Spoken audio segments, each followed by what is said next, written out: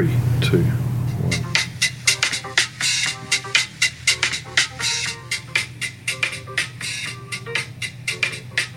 Welcome to From the Valley Podcast with your host, Tim Wilshire. Welcome along, everybody. It's Thursday, the 13th of June 2019, episode 52 of From the Valley Podcast. Your host, Tim Wilshire, with a guest I've wanted to have on the podcast for quite some time. She's finally here. Christina Georges, welcome along. Good afternoon, Tim. Yes. Good afternoon. So Christina has a very interesting story to tell, I'm sure. I'll be interested to see how we go with the podcast today and what sort of what we actually cover. But I guess how we sort of start off a lot of these podcasts, Christina, is, I guess, early life. So tell the listeners a bit about where you were born, where you grew up, what was family life like when you were young. So I was brought up in a family. My mother's Aussie and my dad's Greek. So we've been brought up very much a very disciplined Greek atmosphere. We lived with our grandparents because Mum and Dad struggled in early life, and we lived on Racecourse Road, just across from the library, and now there's some units there. We lived with our grandparents for until they passed away, and there's 6 of us. I've got 6 you and siblings. Siblings, yeah. So there's an older sister, Ellen, older brother, Nick, myself. There's twins underneath me, Maria and Tula. Yep. They're very loud and, yeah, go-getters. And then a younger brother, Peter. So there's 6 of us. And we're very, very close, yeah. So Mum and Dad have done really well with raising us. I guess what are some of your early memories of what Mum and Dad sort of got up to, obviously to make ends meet back in those early days? Dad actually worked at, it was called Shirley's Fertiliser at Pinkenba. So he was very close by. And my grandfather used to work for the butter board. So they were always close by. And Dad tried really hard. And then one day he had a dream of opening up a seafood store, which everybody thought he was crazy. Yeah, where he was. So he started off also doing Paddy's Market, a little van, and we all, on the weekend, we'd be, selling. We were only 13, my sisters were 11, and we were selling out of a little van at Paddy's Market.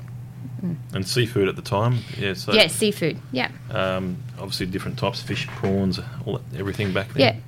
Yeah, and Dad had something when he started. He also had a boat, and he would go out to the trawlers and unload. And that's actually quite risky. But he did that because he wanted the customers to have the best. Yeah, fresh. Yeah. So that's how it all sort of started out, and then I guess the name sort of Sam's Seafood is sort of got a long history with Brisbane. When did the name sort of first become, a trading name, I guess? When did it sort of first feature? Yeah, so Dad's name's actually Spiro. So when he came to Australia, everybody called him Sam. Yes. So that's why he called it Sam's Seafood after himself. So, yeah. But so I think it's done 1984. 1984, okay. Yeah. They also traded at Toombul for just a short few months, and due to the electricity, there was a massive... at the shopping centre? Yeah, the shopping centre, yeah. So there was a little problem there, and he wanted to do something a little bit different, yeah. Because the location on Hercules Street, it's sort of been... There's some sort of Sam trading back, quite some time ago, isn't there? It sort of goes back. Yeah, and that was actually called the Amigres Building before... We were there, and the owner used to be, his name was Mr. Booker, so he was our landlord. There was also a oyster place on the corner called Frank and Sam's, which was totally different, and then there was us. And then we had, after the business grew, we got to purchase the property. Yeah, after some time. So, but business grew. So the early days, can you remember if it was fairly busy back in those times in the late 80s, early 90s? Oh, yes. it was very busy. We also used to do Qantas, so all the family used to get in there and peel prawns and, process with... so for the Qantas sort of flight meals and stuff like yes, that? Yeah. Somehow involved, Yeah, so we're talking probably, 25 years ago. Yeah, easily. Yeah. Yeah, wow. So, and you've always had sort of attachment to that, and you've always sort of had an attachment to the seafood industry yourself. What I guess as a young sort of teenager, sort of working with, side by side with your dad and the family, where did you see the dream at that stage? Did you see that? Did you sort of foresee that what was going to happen down the track as far as everything was concerned? Building this seafood business. Is that what you sort of saw back in those days? I think it was more that we're all family and we just stick together. Yep. And you just do your best. And you work 7 days a week. Back those days, 7 days. Everybody works 7 days now. Some, but back those days, and you for little money. So yeah, but you're very passionate about doing it. Yeah. Excellent. So what any sort of other extracurricular activities you get up to as a teenager? Like, was any particular, I guess, hobbies, sport, apart from, away from work? No. I was probably a very quiet person. Go out, have a drink and that. But I'd actually used to see an elderly lady, and that was my, pastime, actually. Yeah. Okay. Giving to someone who had family, not her own, but nieces and nephews who weren't there for her. So that was actually my pastime. Yep. Making sure that she was okay. Yeah. No, it's excellent. No, I mean I've known you for more than 15 years now, Christina. So we certainly, I know a lot of your story, and probably don't know every detail or half the details, but it's certainly been a privilege. Yeah, the last 15 years, it's certainly been a privilege having you as I guess as a client and a very close friend as well. So I always sort of value that. It's something that it's inspired me in aspects of my own life. So that we obviously sort of got a bit about how sort of Sammy's I guess started out, how it was sort of it was always sort of based in Hamilton a lot of the time. Obviously you had the Paddy's thing, and then there was 7 partners. So there was my mum, my dad, my eldest brother, his wife at the time, my eldest sister and her husband, and myself. So there was actually, about the 7. There was 7 partners and where was that, sort of in the mid-90s or? Yeah, so that's probably going into the 90s. Yeah. Until 2000, and that's when everything kind of broken up. Yeah, so who sold out and. Because at some stage it was obviously publicly listed company, became a publicly listed company. Yeah, I think that was in 2000, 2001. Around 2000, yeah. So it became publicly listed. Yep. It was obviously growing rapidly. There was an operation that was sort of in Redcliffe or the Sutton's Beach. You had Sutton's Beach. Part of Redcliffe. Yeah. Was it sort of more of a restaurant or type? What was that type of business there? That was a. Yeah, so they had more of a cafe ice cream, a convention centre that was built. Yeah. Convention. Okay. Yeah. Excellent. And then I guess, and then after obviously a period of time, we sort of met. 4 years after that, and there was an opportunity, I guess, to start your own dream in a way. Tell us about that. Yeah, so I was a 4th major shareholder, didn't quite know what was going on. I had 4 children, and at the time my the youngest one was only 2 years old, and I had to. There was some time, 2 years old, wow. So, and the eldest was 7 years old. Yeah, so I had 4 under 5. So I was quite busy. So it was in 2004 I came back into the shop before Sam's the collapsure. Yep. And because I just felt that because of my if I don't see something right with the quality of the food, and I we always wanted our customers to have the best. Yep. So basically, I came in and just made gesture and worked part-time as a manager, and then became the full manager of which I called the mothership, which Yep. was at Hercules Street. Yep. So I was there for about a year. Then it was in 2005. I think it was April. There was problems. And in May, that's when the receivership came in, the administrators. It was in basically two parts. So you had the Yep. shares plus you had the business. So, yeah. And a lot of people think, oh, why did she get it and that? I worked under receivers for 5 months. Yep. And there's many little stories that we could tell, but Yep. we probably shouldn't tell. Okay. And the thing is, when you're so passionate about a business and you love it, and you will fight for anything for your family, and you want to have respect. You're basically gonna do your best, aren't you? You're gonna do your best. Yeah. So just by gut instinct, as you know, I'm a bit intuitive, and I just felt something was incorrect with what was happening at the shop at that time. So it was then when I addressed it to the receivers and showed something on tape, which was tape recorded visually.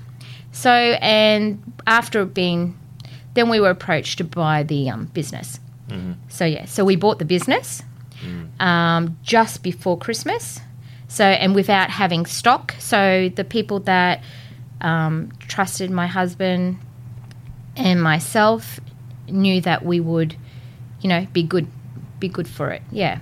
Yeah, and obviously the experience in the seafood industry, it was a very good, it was a good opportunity, a good fit. Yeah. And that's where that Sammy's Gill Yep. dream started and began. That's right. in a And way. I had that dream before. I knew that if it wasn't going to buy that business, we were going to start somewhere else. Okay. Yeah. So we had the name before December. Yeah. Yeah, no, so they were a great name. I remember, obviously a great logo at the time. Even the first Yes. draft's really, really, really good. Very, very creative as well. And you've always had a bit of a visionary aspect to the way you do things. You always see a bit of a vision as opposed to... I like to do something different as well. Rather than sort of a lot of business owners get bogged down in operational stuff. You're sort of a bit more of a visionary than most. So you'll be able to see and carry out and over the course of that Yep. 15 years that obviously followed that. Obviously we saw what the vision sort of coming to life, and then taking advantage where you could of different opportunities. But so that were the early days. I guess, did you find you sort of, to me, you always seemed fairly ready for the challenge. You always seemed like you weren't daunted by being a business owner, just yourself and and your immediate family. Yeah. Didn't seem daunted by that. I guess what do you think? What do you think sort of led to that? What do you think sort of made it so that you sort of hit the ground running, and sort of was able to show that sort of confidence? I don't know about confidence, but I think when you're passionate and you are driven, that you want to show people a difference, that we weren't...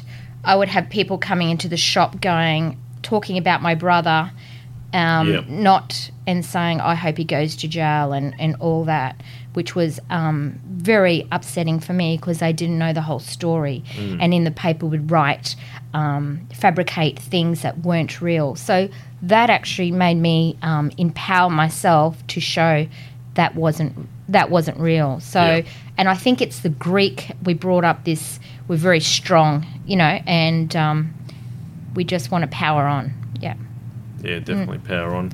Obviously, always had a fairly close-knit your own family and then now your immediate family, always fairly close-knit and always were there working in the store at a young age. Yes, we've all participated. All participated there. 3 Greek daughters and a young Greek son. Great family, and obviously the backbone of the family as well, who's there getting out of bed in the morning, doing what he does with the fish, getting it all ready, going to the suppliers and that. I mean, having someone like your husband by your side, I mean, that's certainly been a big difference, hasn't it? Yes, yeah. Harry's he's when they say, "Oh, you marry your father," I think I couldn't. Harry's just got this exactly Dad's traits. Yeah, just wants to make sure that everybody was getting the best of everything. Yeah, of the seafood and and try so hard. Yeah. Yeah. Definitely one of the nicest persons that I've ever met in ever. He's just always comes across as, I don't think he's one of those people, as rare. You just don't, how could you say a bad word about that? About Harry? He's just, you can't. No. You can't really say. But one thing, I guess, and obviously you can take the conversation, this is your podcast, so you can take it wherever you like.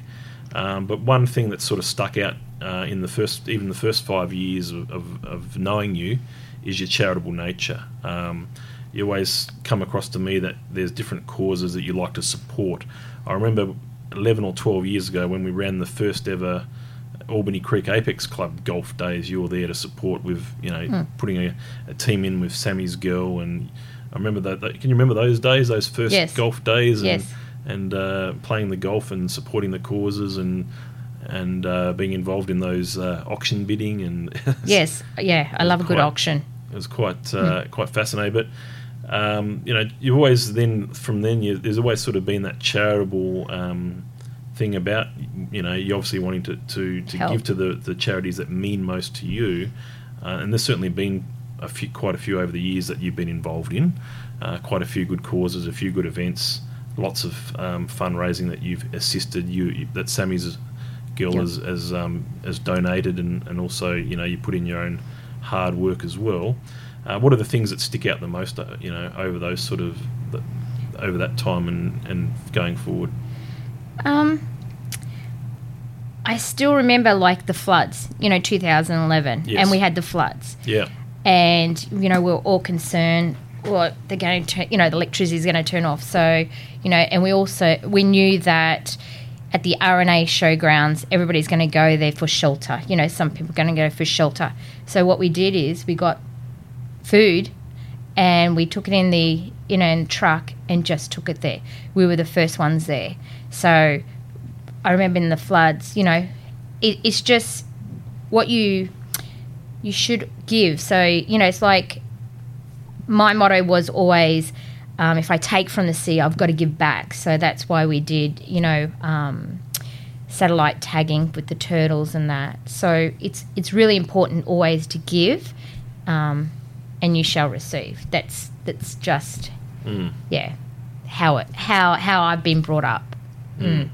But 2011, we've done many things, and I've done it with my old bank manager, Andrew. Did the homeless cooking at Ipswich, and we've had fun. I think I bring out a lot of good in other people to do charity, but it's good to be involved, to know where it's going, because there's a lot of charities out there that CEOs bring in a lot of money, and that just for themselves, and I think that...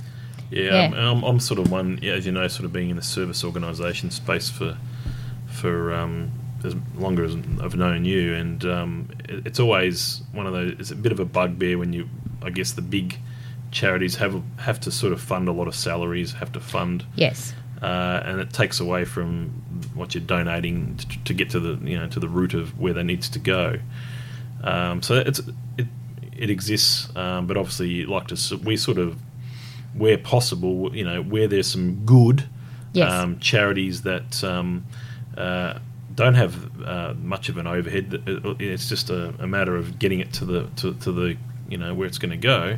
Then they're the types of charities that, as long as there's a good message there, that's the type of charities we like to assist. I mean, I remember that girl, that Keeley girl from Golden Octopus. Yes. I mean, amazing lady. Yes. And still tripping strong now, and it's great. It's inspirational to see her, the difference that she's made to her people. Yes. As well. Yeah. So, out of something that happens in your life, and you just making it something really good happen out of it. Yeah, Keely Johnson is amazing. Yes. Definitely. So, but also you've always been fairly passionate about making sure that nature is looked after as well, environmentally as well. Yes, we started with an environmental bag, program for our customers. From day one, they brought a bag in, they get a stamp on their 10th visit, they get 5% off.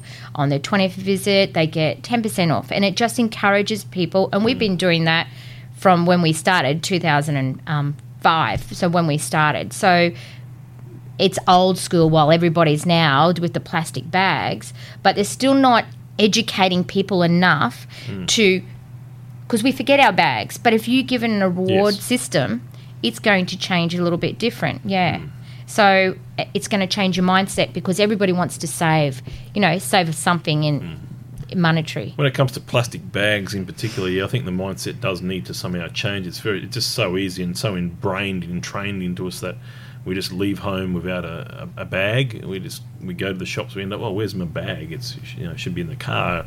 Now we've got to buy another plastic bag or go home. Yeah, it's a bit of a cycle, isn't it? Yeah, it is. And I think if you have a business and you have an idea, it's always good to share that idea with other people as well.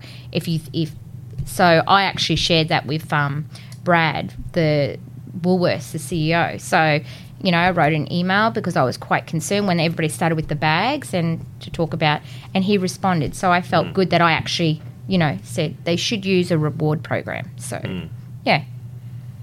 Yeah, okay. So I guess what are some of the the things that you've sort of learnt in business, over that 15-year period that we've known one another?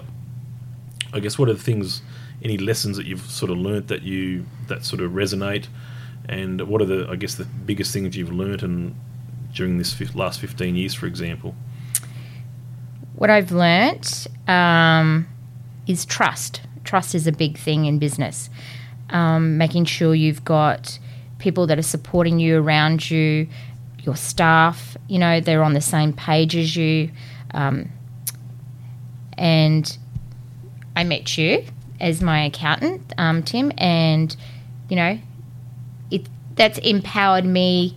I met you before before the Sammy's girl. So, having a healthy checklist in business is big. Making sure that your business is structured right and keeping an eye on everything as well. Don't keep your eye off the ball. Yeah. So for me, it's not keeping my always engaging with the staff as well. That was a big thing for me.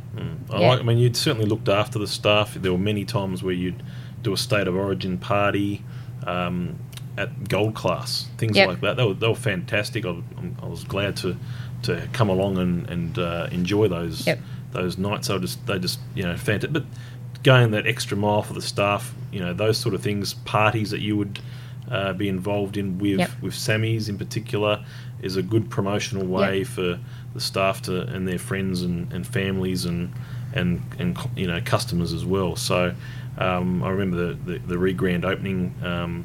That was a very great event. So there's plenty of events over the last 15 years. There'll be probably too many for us to talk about today, but you certainly like to celebrate not so much success, but also it's good to celebrate success anyway, but celebrate just being there and being able to say, look, we're living life, we're enjoying it, we're here to have a good time. Yeah, well, living the moments as well. Yeah, because business is hard, and every time you have something that's rewarding coming along, you should engage your staff. In 2011, we won the social responsibility award for the Telstra for Queensland. Telstra, yeah. And I took all my staff with me, so we had 3 tables full, because that was significant to me, because we're a team, So that's how I celebrate. Yeah, no, that's definitely the way to do it, and that is for sure. So I mean, it's always busy being a business owner. It's you can't always get away for a long period of time from obviously from things. But you've sort of travelled the world a little bit. I mean, what are the sort of, I guess, the most interesting places that you've been to, and where you really enjoy going for, say, a holiday, or just for somewhere to have a look and do a bit of people watching, or environment. Or environment. I really love Hong Kong, as you know. I've been there a few times. Yeah. What's it about Hong Kong, I guess? I just love the Asian atmosphere. I just love it. Yeah, I just love there's so many people, and they just seem to flow. Even in China, everything just flows. While in Australia, we don't flow as well. Do you know what I mean? Where they just seem to know. You go in the subway, and they just seem to. There's no problems. It just goes with just seems simple. Yeah. It's a different type of ego, isn't it? I guess Asia. It's completely different. It's more of a bitch and moan whine sort of culture from time to time that you get here in Australia, and it's completely different over in Asia when it comes to the mentality that they have. Yeah, and I just think it's great, because I've just my first time in Hong Kong in the subway in the Octopus, and I just basically stood there and people just going around you, and it's just just engulf that in and feel it. Yeah. And you've been to Greece, haven't you? Tell us a bit. Yeah, so been to Greece, as you know. My dad comes from the island of Ithaki, which is the island of Ulysses and Penelope. So, yeah, it's very special over there. And Harry's Kythera, so I've been to Kythera, and hopefully next year we're going to go. Yeah. So they're both beautiful islands. Yeah. What year did your dad migrate out to Australia? I think it was in the 40s, late 40s. Okay. Yeah. Would have been a young kid? Yeah, he was a child. Yeah, most of them were. Yeah. Okay. Excellent. So Greece and obviously Hong Kong, Asia, some great destinations around there. What sort of music do you into these days? I know you like the Veronicas, don't you? Yes, I do. And I'm Madonna fan, of course. Big Madonna fan. Yeah, big Madonna fan. So, yeah, and I just like listening to hip-hop and, and probably that, But I do like jazz as well. So there's a bit of a palette of different variety genres that you sort of like. So jazz, some hip-hop, sort of American hip-hop or Australian hip-hop, or bit of both. Yeah. Whatever. Yeah. Yep. And so with your I guess what are your siblings up to these days? Are they sort of got their own in businesses themselves, or what are they sort of up to? My sisters, Maria and Tula, they have a cafe at Labrador, and also they've opened one at Manly West called Freaks. Okay. Yeah, so they're very high on social media. Okay. They're twins, so they work really well together. High energy, good food. They, they're very,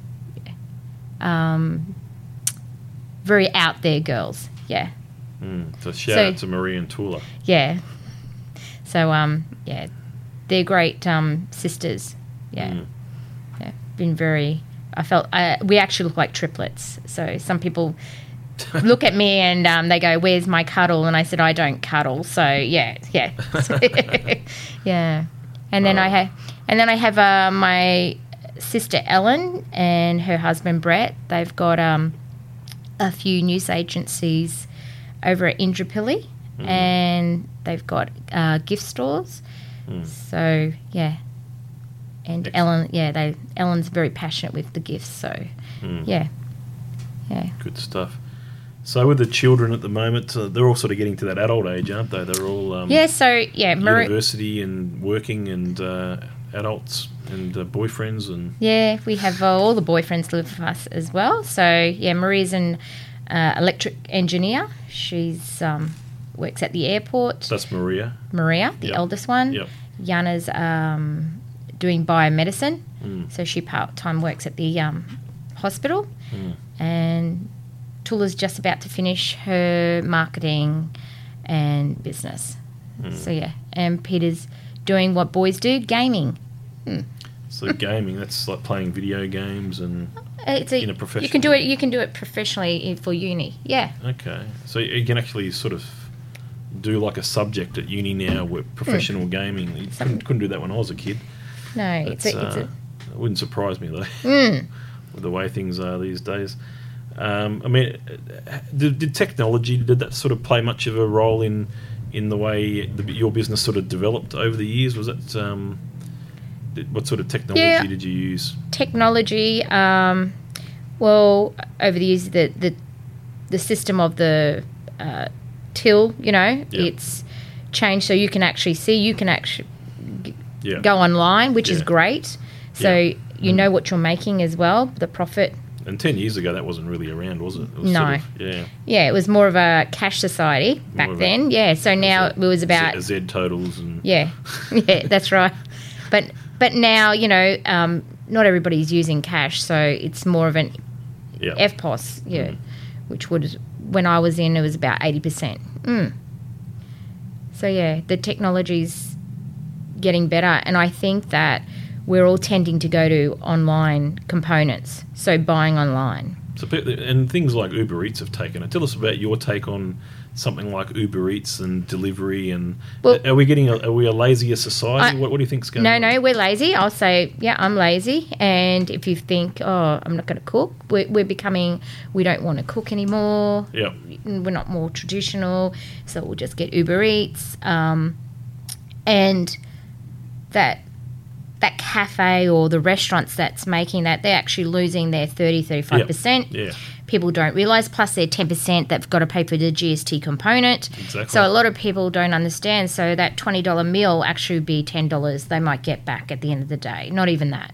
So it's getting tougher for restaurant people at the moment. So, but obviously Uber's, they're making so much money. Yeah, great idea, but it's not good for cafes. Yeah. I don't know. I mean, it's one of those, that idea is going to stick for a while. I mean, it's one of those things, will it go out of fashion at some point and say, well, people will be jack of that? I mean, it's just hard to know what's next after that, because, I mean, I've never really used, to be honest, I've never really used Uber Eats because, I just find if there's a place I want to go to, it's not very far away. I just walk or drive and pick up the food and come home. But most of the time, it helps home prepared. But when it's not, when you you just go out, pick it up, come back, it's easier than worrying about it, trying to arrive and trying to pay extra for something, or I don't know. It just seems, It's just, all pizza delivery has always been around. It's been around for forever and a day. So it's really an extension of a pizza delivery service. But now you can order whatever food's on the menu. Could be anything from anywhere, and this place has to support it, and this place has to support it. And if you don't support it, you might miss out on a sale. Or something like that. So it's quite interesting. But So I guess what do you? You've obviously had some competitors over the years, and you've seen and some other stuff that's sort of. Sammy's was always about quality. I mean, it was always about quality seafood. That was the impression. That was reality. And tell us a bit about, I guess, how you sort of stayed fairly high up on the agenda when it came to Christmas time. There'd always be queues, around the block. You'd make that's where a lot of the profit was made for the year. Yeah, I'm very competitive. You know that. Yeah. I thrive for Christmas time due to our competitors very close by. And the last couple of years we did an online component for delivery service. Around Christmas time. Christmas time, because we knew due to selling the business, it would have been a bit harder because the infrastructure around Hamilton now is not what it was 10 years ago, because the upgrade of the roads with the Kingsmith Drive, Hercules Street, Remora. So the online component basically was probably just on our 2-day average, it was probably a seventh of the monetary, which was, but it was also, we had the security guards for the parking at the back those last couple of years, and just making sure we always have the best quality. And the staff, every year we'd have staff that had been with us for 15 years. So they would come, friends, family would come every year because they just love the hype. They love that adrenaline. It's like an adrenaline, But,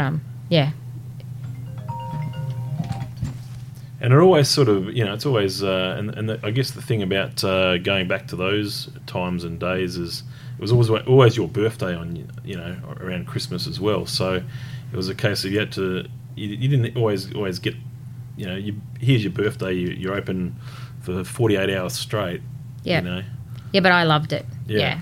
And I realised that I was the luckiest person to have all my family, my friends around me on my birthday. So, I looked at it totally different than some other people like to have a day off on their birthday, don't they? So, but I you'd always roll your sleeves up, get in there, and sit on the cash register and process a lot of sales. Yeah.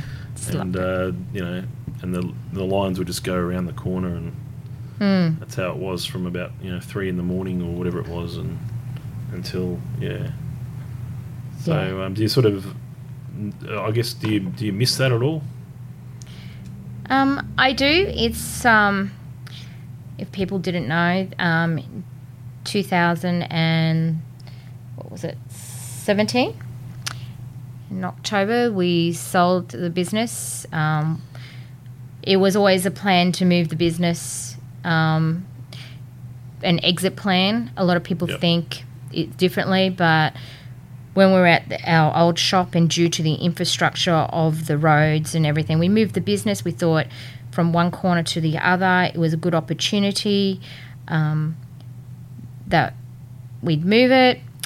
Then I decided, we're going to sell it. And I still remember Dad, when we first moved into the new premises at Remora Road, Dad goes, oh, this is going to be, this is going to be a gold mine, even better, and I said, Dad, I'm going to sell it. I'm sorry, Dad, I'm going to sell it. So, because I wanted that we have more of a family life, that we're not working 7 days a week, not to have the stresses because we've been doing it for so long. And I want that my mum and dad, because, I'm all about the other type of life now. I just want them to be proud, when they pass away, that everything's done and dusted, so it's all done, like a family unit. So we worked with, sold to Chinese investors. We sold in October 2017, and I worked till probably May, June the next year, and I just I just felt it's time for me to leave, and then Harry to leave, and so we can have more of a family life, because I missed out on those years with my kids. So but I do miss it.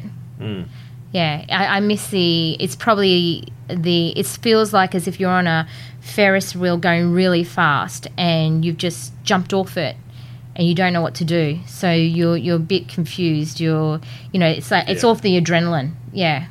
So, but and I just want to try and recreate something that I'm passionate about now. So So I mean, you obviously and the reason that was very successful. 15 years of trading with Sammy's. Your vision, your creativity.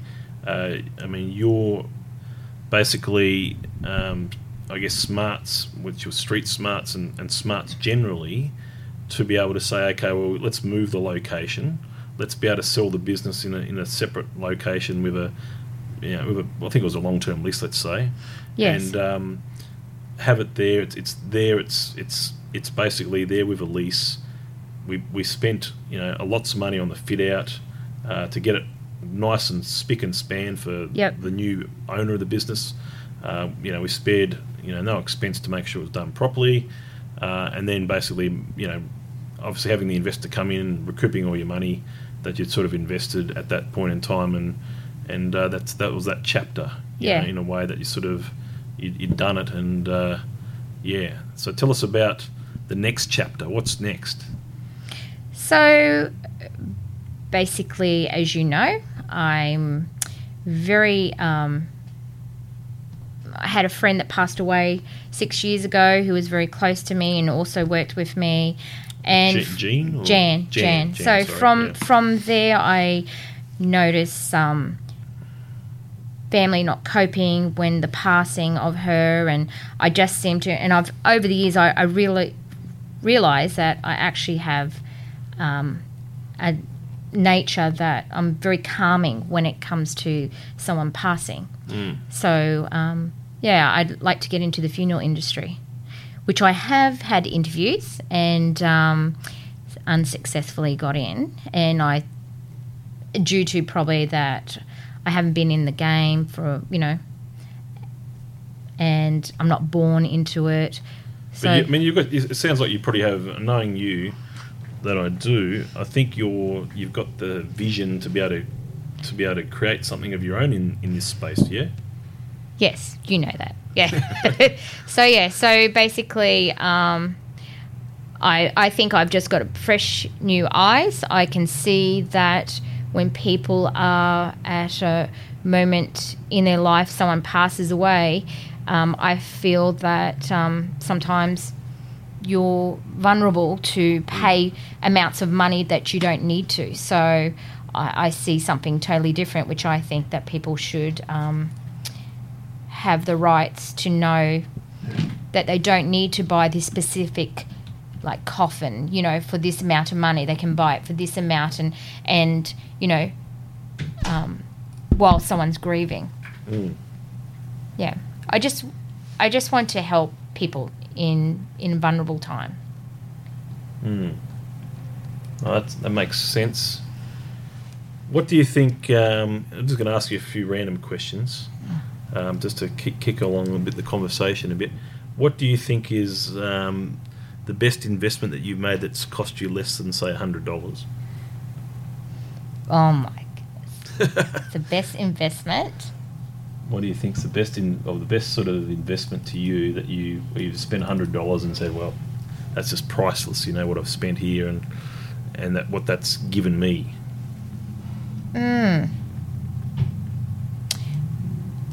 It's given you. There's something that comes to mind where you said, you went out and bought something or invested in something and that's turned into gold, I guess, or... I'm very sentimental on things. Yeah. So for me, it could be very minute, something that sits there and that I can look at, which will actually empower me. So I'm very much into crystals. So yeah, okay. Yeah. So I'm going to go with that. Okay. Yeah. Okay. And is there any particular, I guess, do you consider yourself a person that's of a, I guess, what bad habit, I guess, that would you have that has always been, it's one of the hardest things to shake, but it's always sort of connected to you. I mean, is there anything that you do as a habit or something that you... Okay, so my habit is I can walk into someone's business and I can see all the flaws. Okay. I actually have a problem with, and I feel that's probably why I can't work for anybody. Mm-hmm. Yeah, I actually can walk into I can find something, yeah. I mean, that's not necessarily a bad habit. That's just obviously who you are. Oh, I'm an agitator. No, that would agitate someone. Yeah, it certainly would agitate someone, and obviously you you know, but you're obviously, you always speak your mind. So if your mind's there, you will speak it, and you won't sort of, if it needs to be said, you're always going to say it, aren't you? Yes, I've done that with politicians. Yes, over the years, and I've written many to our different Lord Mayors, a lot of politicians about the roads and that. So yeah, I do speak my mind. Yes. Yeah. As far as politicians are concerned, is there any particular politician that you've met that you've sort of said, look, I really respect that politician. I really, you know, there's no one that really comes to mind as far as a politician? No.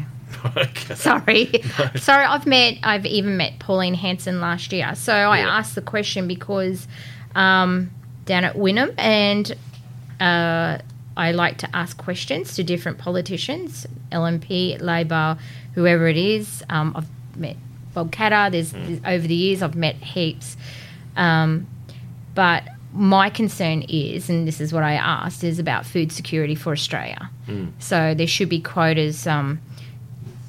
We're not thinking of Australia. We're like, well, I just sold my business to Chinese investor, you know. Yep. But yeah.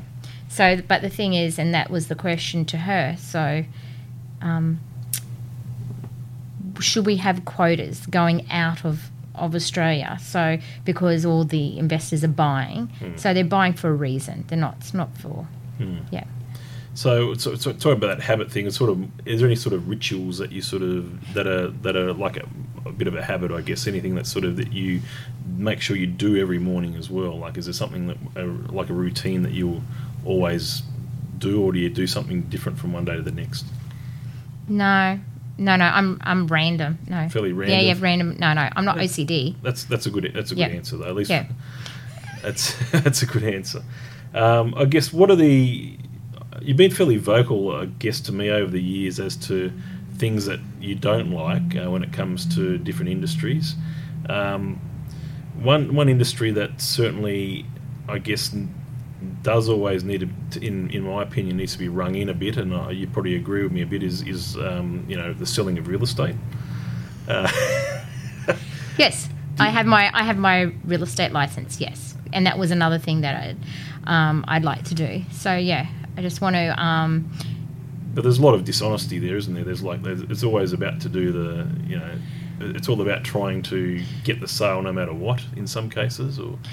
Yes, yeah, because I had a bad incident a few years ago, as you know, and when you're buying something and it's saying it's got views, you know, and then it's really doesn't have views, it's going to be developed in front, and you wouldn't have found it in the strata title. You wouldn't have found anything of it.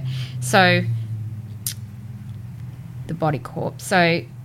For me, yes, I have a problem with real estate agents not being truthful. Yep. Yes. Yeah, because they're trying to make a dollar. So, yeah. Yeah, so fair enough. I guess any other sort of stories or anything else that you'd like to sort of share as far as stories, but while I think of something there? I just think in business, you know, you just got to try hard, believe in yourself. Yeah. Because if you don't believe in yourself, nobody else will. And it's just like us with the story with when we bought the business. We also fought for 2 years to 3 years with lawyers against a bank who put a caveat on the business. So we could have lost the business. So, yeah. So they were worrying times in a way. Yeah, they were worrying times, but I felt that I actually thrived in it. I couldn't be a mother anymore. I had to be someone else that was just burning, you know, to do the best for her family. Yeah. So nothing was given on a platter. It was hard work. Definitely hard mentally, work. yes. Yeah. But the 7 days a week, that certainly gets, I can see after so many years that gets very, very sort of cumbersome. Yeah. I think, but when you have some really nice customers and they come, you know the stories, you know, and they're like your family. So, and that was the best thing. I miss those special customers. Yeah. But what I did also like about that Christmas time of the year, you mentioned, it's an adrenaline rush. It's busy, but there was also, and we'd love to help out where we could. We'd cook some stuff on a barbecue out the front, just to smelling of salmon or prawns or whatever it was. That was great. And then you'd have the media there, because the media. What I like about there's one thing I guess to like about the Brisbane media is that they used to cover Sammy's Girl quite well. Yep. Back in the day, and it was always great, and you'd look forward to some people interviewing Harry. Yeah, Harry loved to be interviewed. He loved it. Yeah. He loved to be interviewed. It was great that the media had such an interest in that time of the year in your business. I mean, it just made. It made sort of a sense of a bit more. You're obviously achieving really good things, but just another tick in the box saying, this is. And it's. Let's talk a bit about Brisbane itself. You've lived in Brisbane all your life. Yes. You've lived on the south side. You've lived at Hamilton for a long time.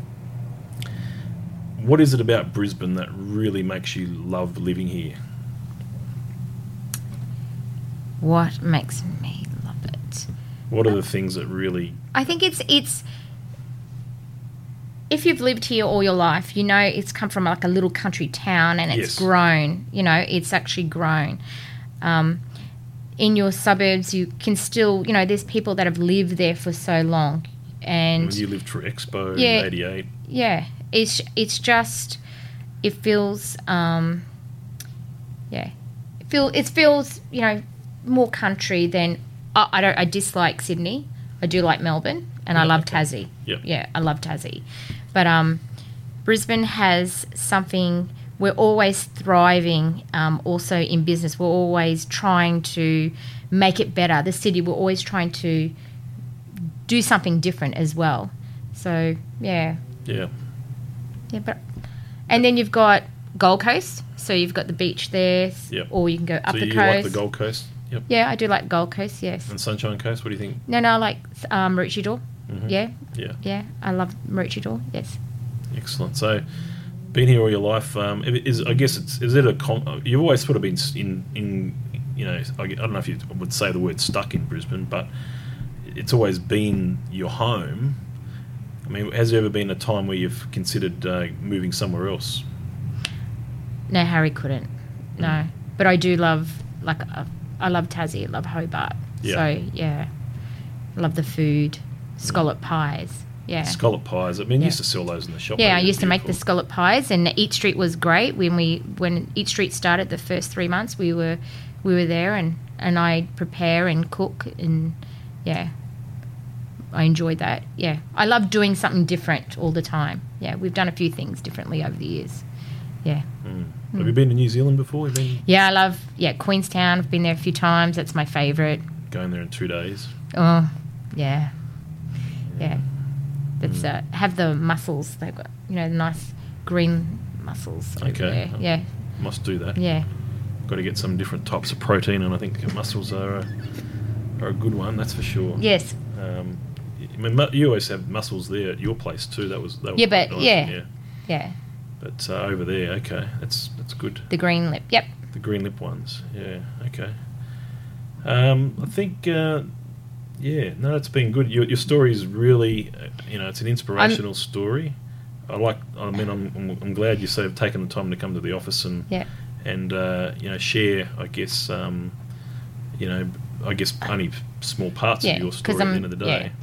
Yeah, I'm a very private person, so I only give so much, But I do like helping people. I've had people come to me over the years who had trouble in their businesses, and, I've sent some to you who don't understand about trading insolvent. That's another thing. Yeah. Yeah. And that's where you should always keep an eye on the ball in your business in every aspect. Yeah. Yeah, definitely. And that's great. Thank you. As I said, thank you very much for being a guest on the podcast. We'll obviously get this up there, share it around, do what you need to do, but we'll get it out there, and it'll certainly be an episode to remember, that's for sure. Okay. And that's my final words. But anything final? Just hope that I resurrect with new business that I'm passionate about, and as I said, online components are a big thing. So I have a different vision on which way to go. Yeah. So let's see. No worries. Thank you very much for your time today. Thank you very much, viewers. I'll be away for a week in Queenstown, believe it or not. So may not be another podcast up until a week or two's time, but it's certainly been a great time. So anyway, thank you very much, everyone. Cheers for now.